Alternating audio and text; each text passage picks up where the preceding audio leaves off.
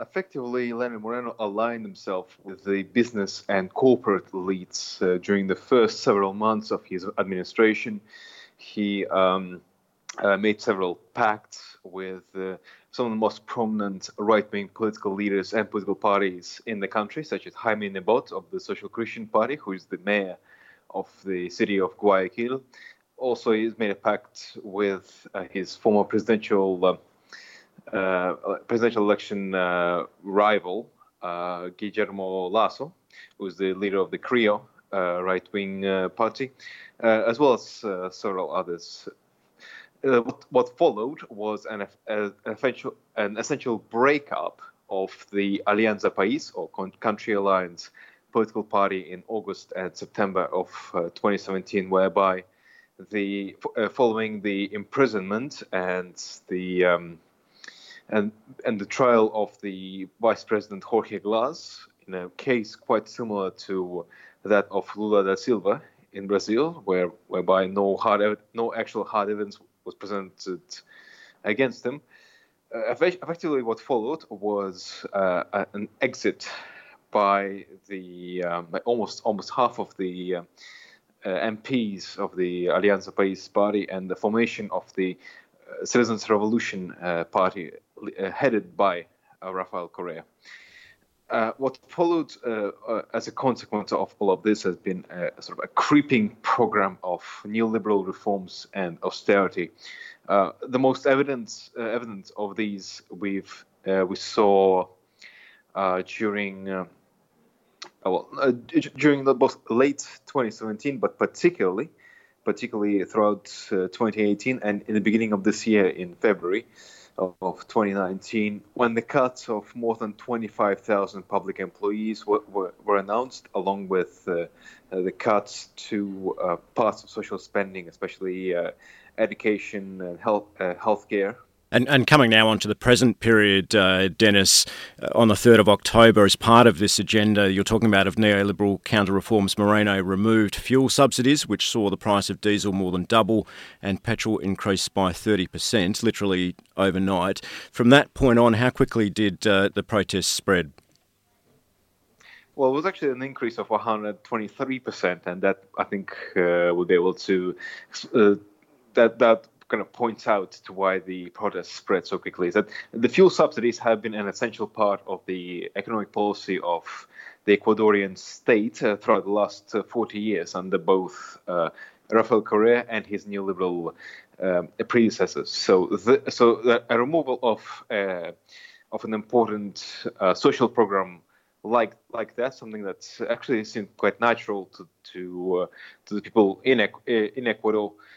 Since Ecuador is an oil-producing nation, it's a member of OPEC, or at least was a member of OPEC before Lenin's presidency. So this is something that was just proved to be the straw that broke the camel's back, effectively. So all of this frustration and anger that has been piling on the last 2 years since 2.5 years since Moreno took over the presidency. So after all of the political repression of Correa and his allies, after the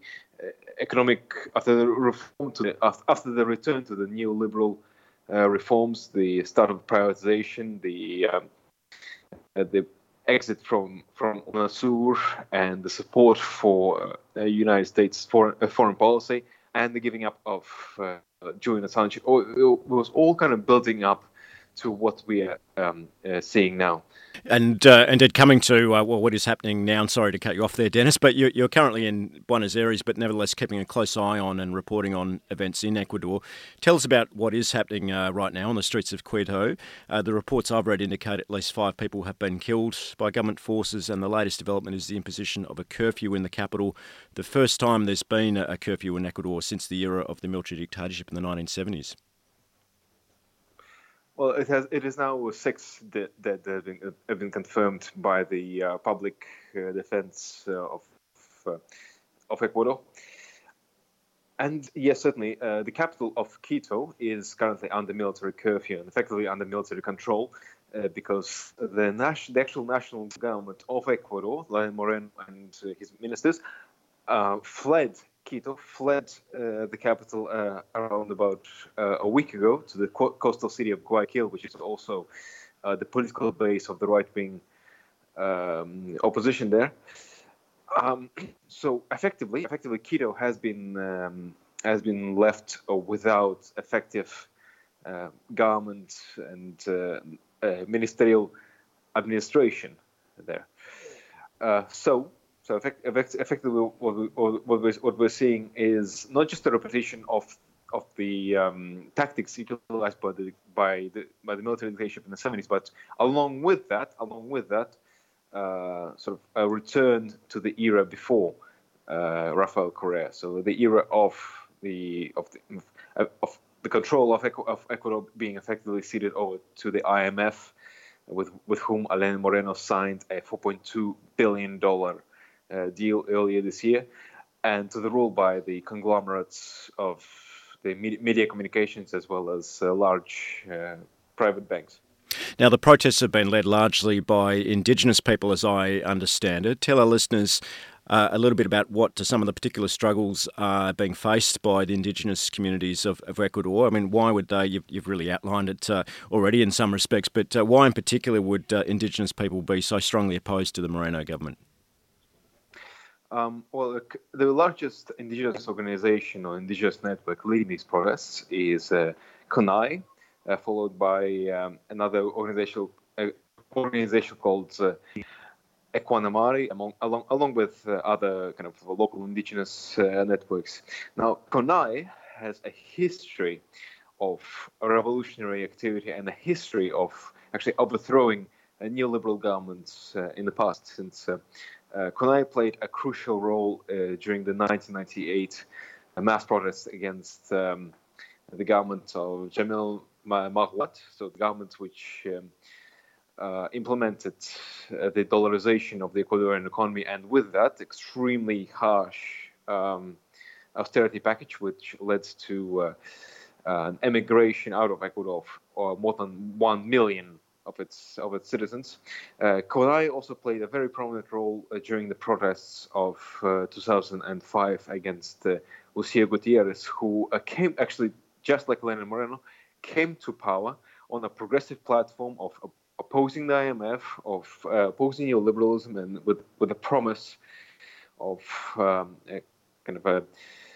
reversing the privatizations in the economy. And when he went back on his promises and also began deploying military and the police against mass protests, he was removed from his position by CONAIE in 2005, which then directly led to, in 2006, of the presidential election, where Rafael Correa became the country's president. Now, particularly this time around, CONAIE has, I believe, recognized finally the neoliberal nature of Lenin Moreno's administration. We also have to keep in mind that during Rafael Correa's presidency, CONAIE also organized several mass protests against him. But unlike in the case of Moreno, Rafael Correa's government implemented a series of very significant reforms which hugely benefited the indigenous population of Ecuador, particularly with regards to recognizing the native languages, customs, culture, but also investing large amounts of oil wealth into social programs and into fighting poverty in some of the areas with some of the largest indigenous populations in the country. So what we're seeing really now is CONAIE sort of beginning this another page in history of Ecuador, of neoliberal and right-wing governments being defeated by the regional people of the land. And finally, Dennis, how significant are these protests politically speaking in a wider context? We've also seen mass protests where you are recently in Argentina against similar IMF-imposed neoliberal counter-reforms. And the left, of course, has been largely defeated across Latin America in the past 5 years or so. Do these protests in Ecuador and Argentina signify a new phase of struggle, a renewed fight, as you've talked about, against neoliberal capitalism that could gain ground not just in Ecuador but throughout the continent? Well, Alex, I have to disagree with you on what you said about the defeat of the left in the 5 years.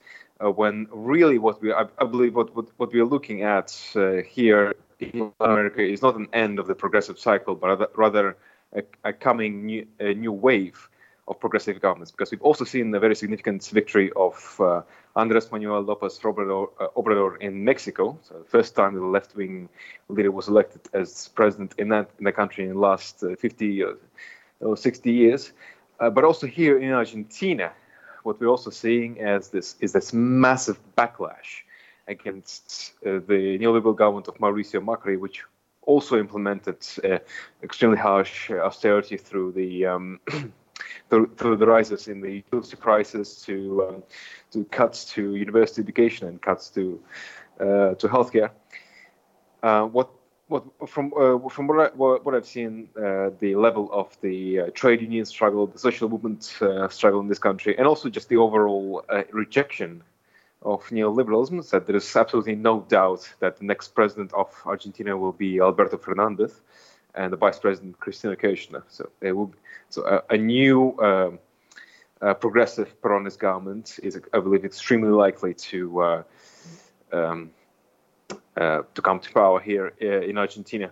But also we have to keep in mind what has been happening in other countries in the region as well. In the case of Bolivia, as well, there are elections happening there this coming week this week on Sunday, where Evo Morales has also been projected to win in the first round, as well as there are also elections in Uruguay happening during the same time as Argentina's, where basically the forces of the left in the guise of the Broad Front are basically going neck and neck with the right-wing opposition. So we have to see how it goes there.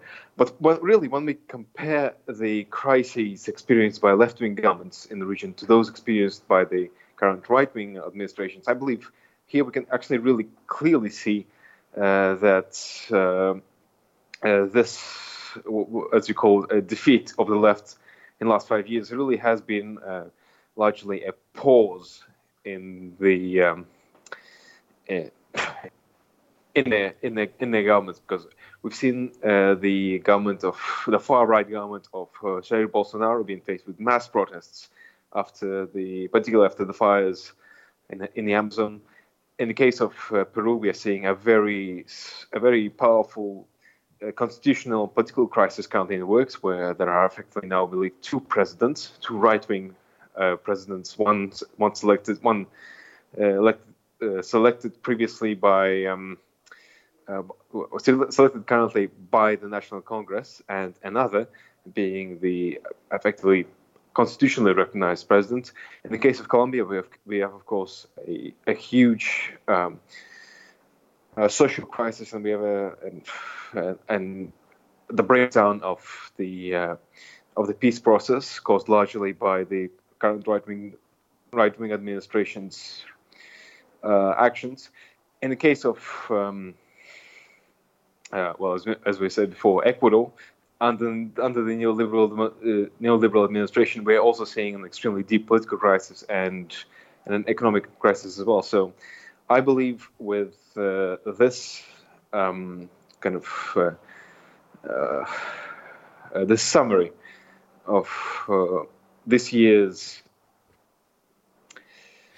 I believe that with the summary of this year's balance sheet on the achievements of the right or the failures of the right rather, and the achievements of the left, we can safely say that what we are about to see in Latin America is a new wave of progressive left-wing governments.